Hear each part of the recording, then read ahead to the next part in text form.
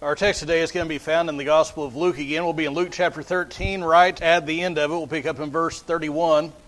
Luke chapter 13 and verse 31. And today we're going to look at Jesus' lament over Jerusalem. And not just it, but also the events surrounding that. And if you're familiar with the events surrounding Jesus' entry into Jerusalem, what we often call the triumphal entry, mainly we look at that around Easter time. You might be remembering that as Jesus tops the hills, he's getting ready to go into Jerusalem. He sees the city and he begins to weep. He begins to lament over the city.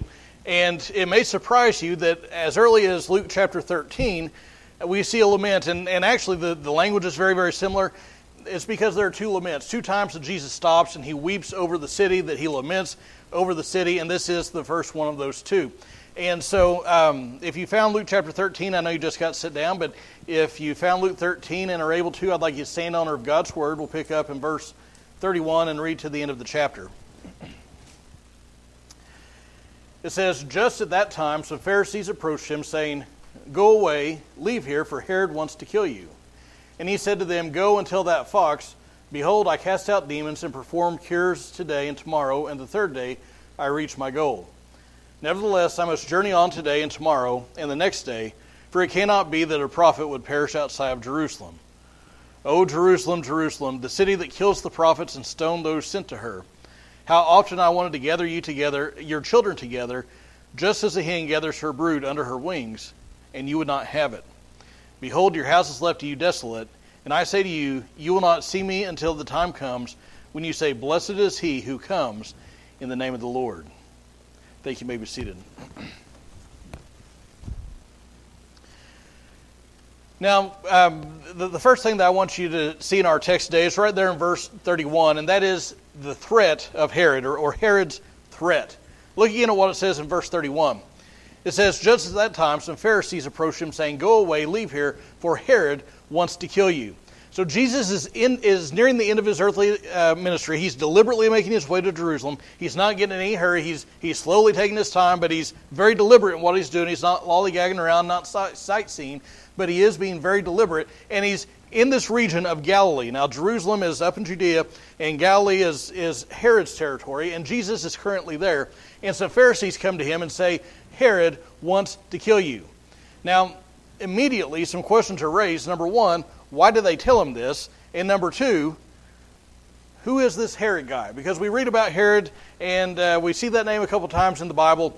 Who is it that he is that's making this threat against Christ?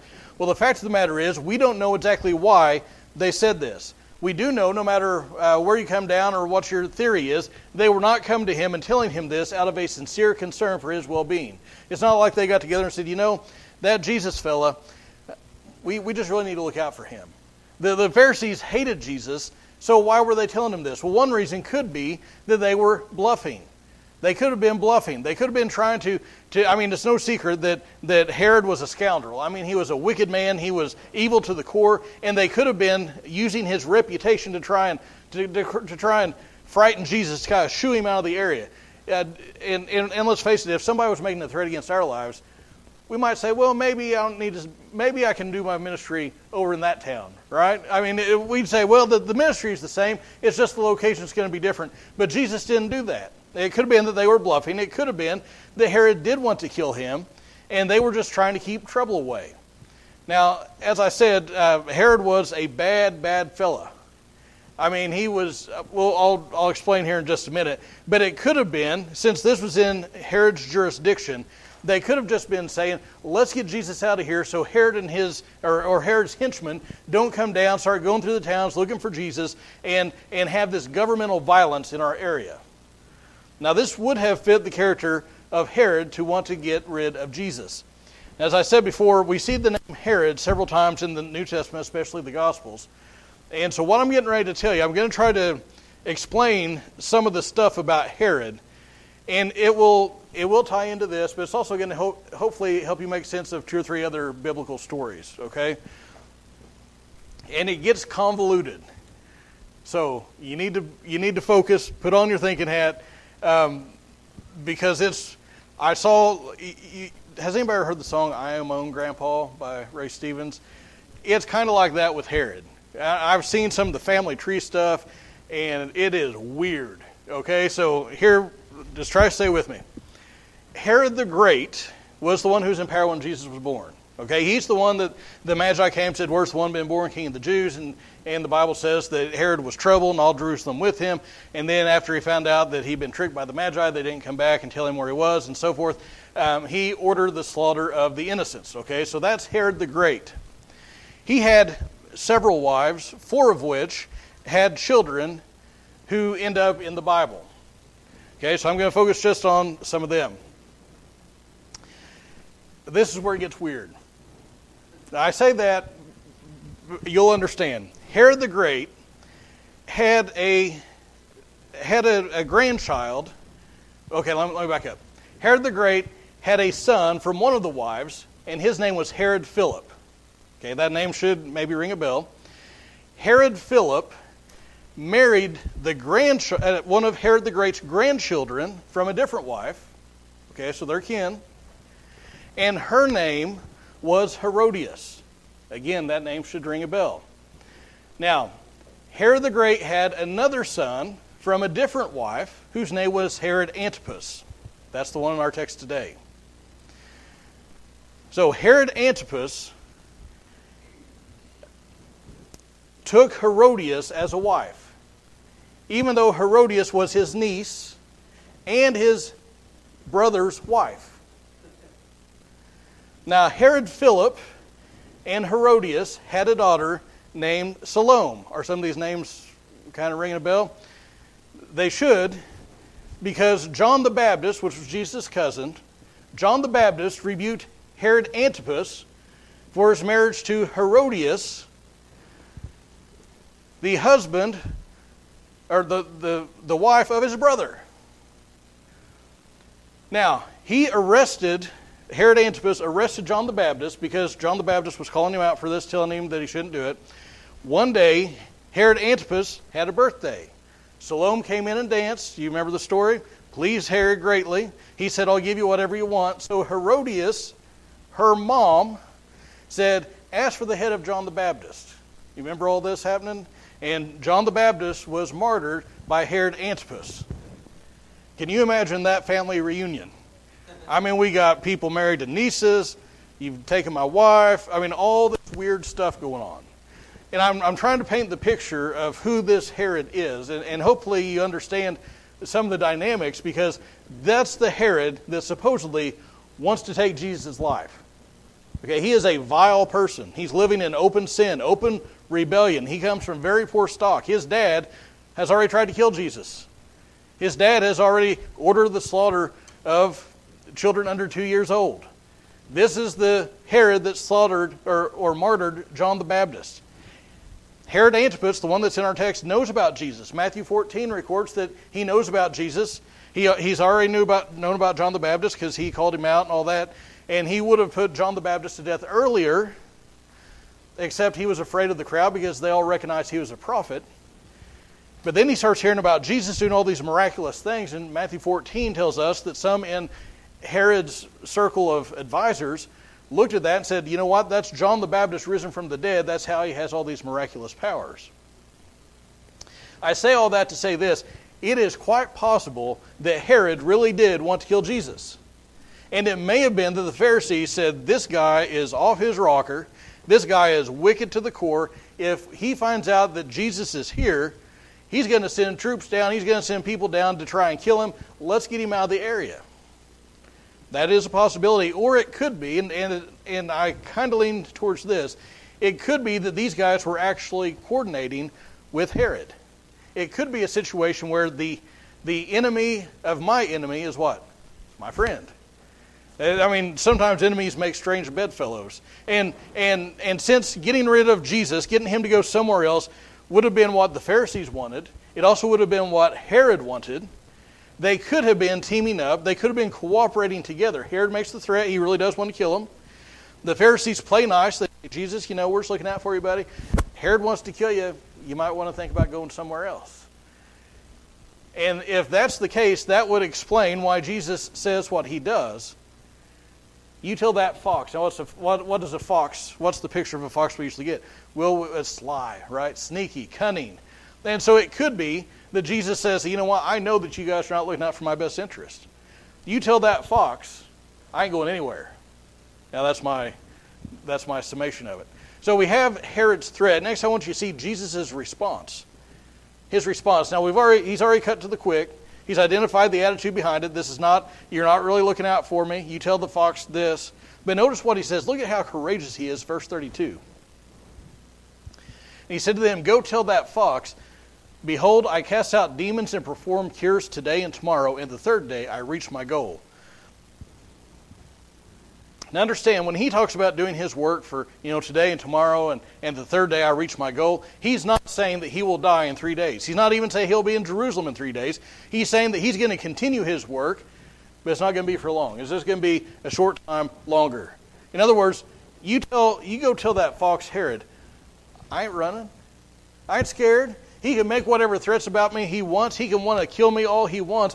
My time has not yet come.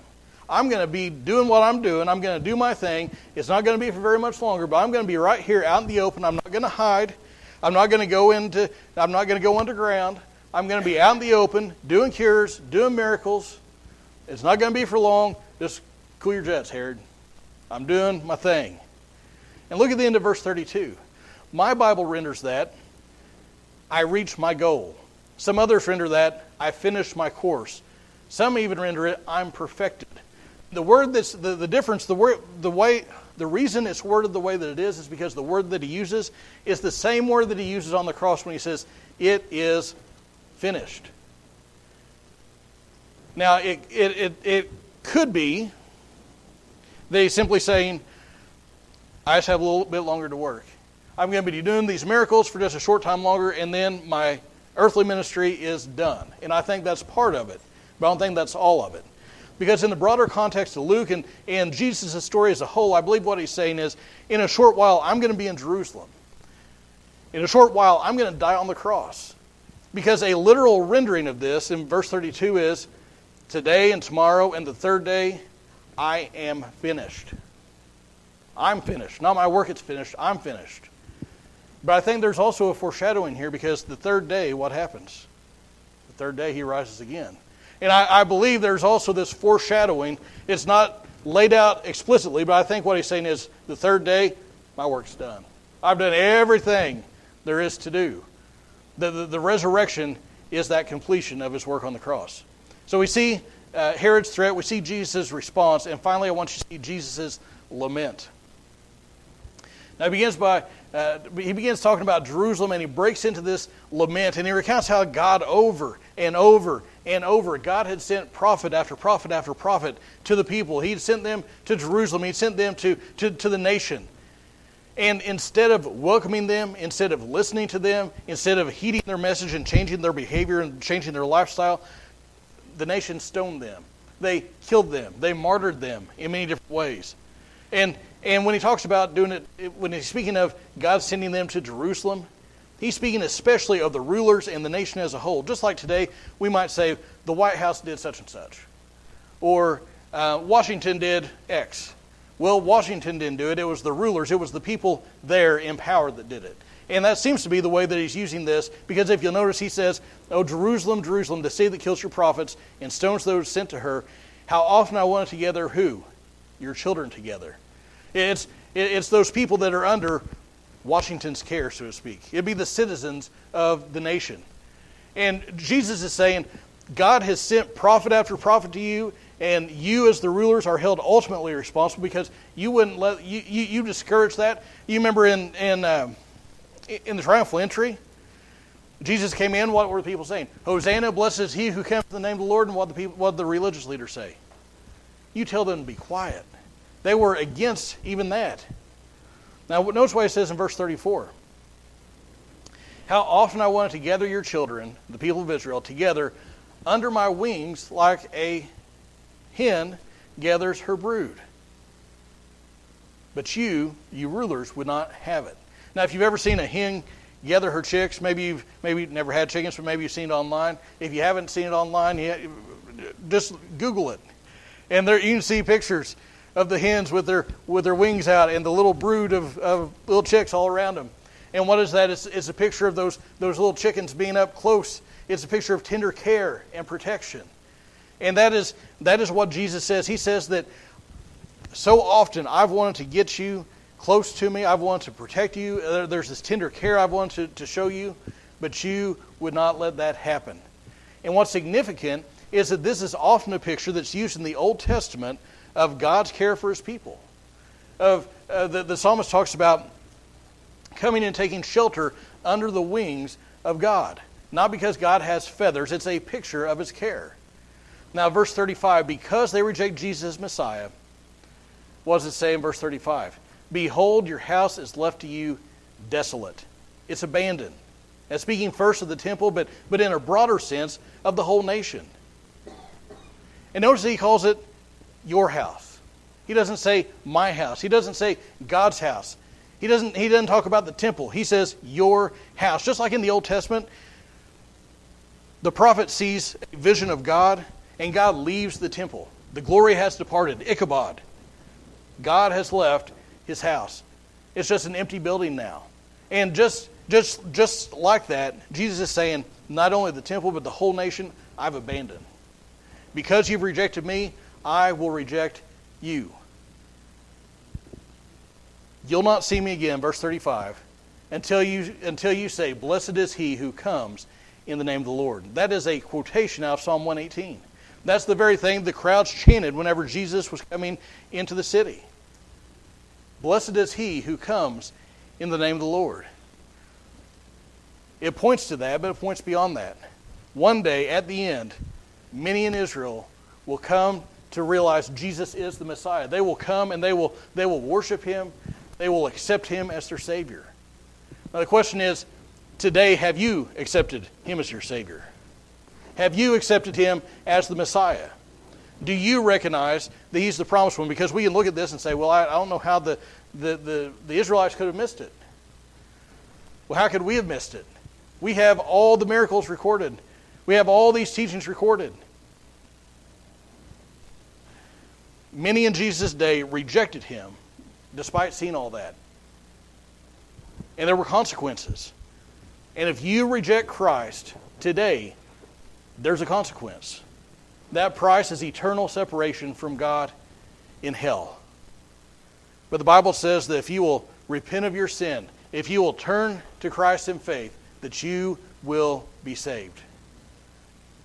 Why don't you stand with me as musicians come? And as you stand, I ask you to bow your heads and close your eyes.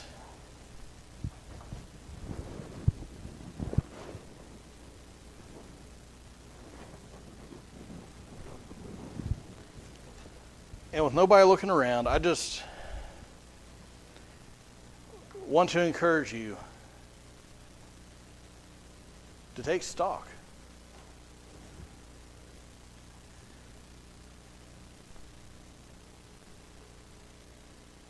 Are you in the kingdom of God?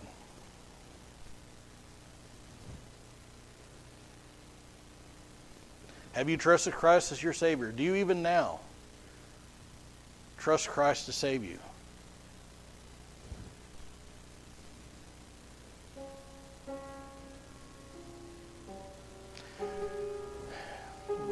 Our Heavenly Father,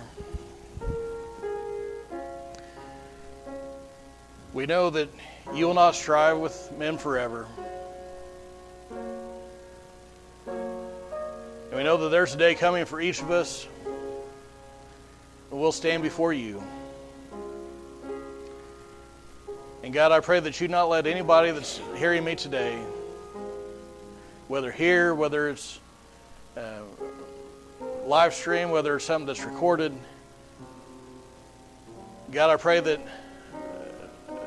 none would stand before you one day not prepared. God, we thank you for your grace, for your mercy, that if we will lay down our arms, if we will stop rebelling, and like that prodigal son, if we will turn and come back home, that you'll greet us with open arms. And Lord, if there's somebody here who's never accepted Christ as their Savior, I pray that today that you would help them to do that. God, for that person maybe who's a Christian, who's far from you, Lord, we thank you for that grace and forgiveness, that if we'll turn and come back home, there's forgiveness and restoration. God, for those loved ones that we have that maybe they're going through stuff, we lift those people up to you as well and ask that you would do a work in their lives. We thank you for all that you do. In Jesus' name, amen.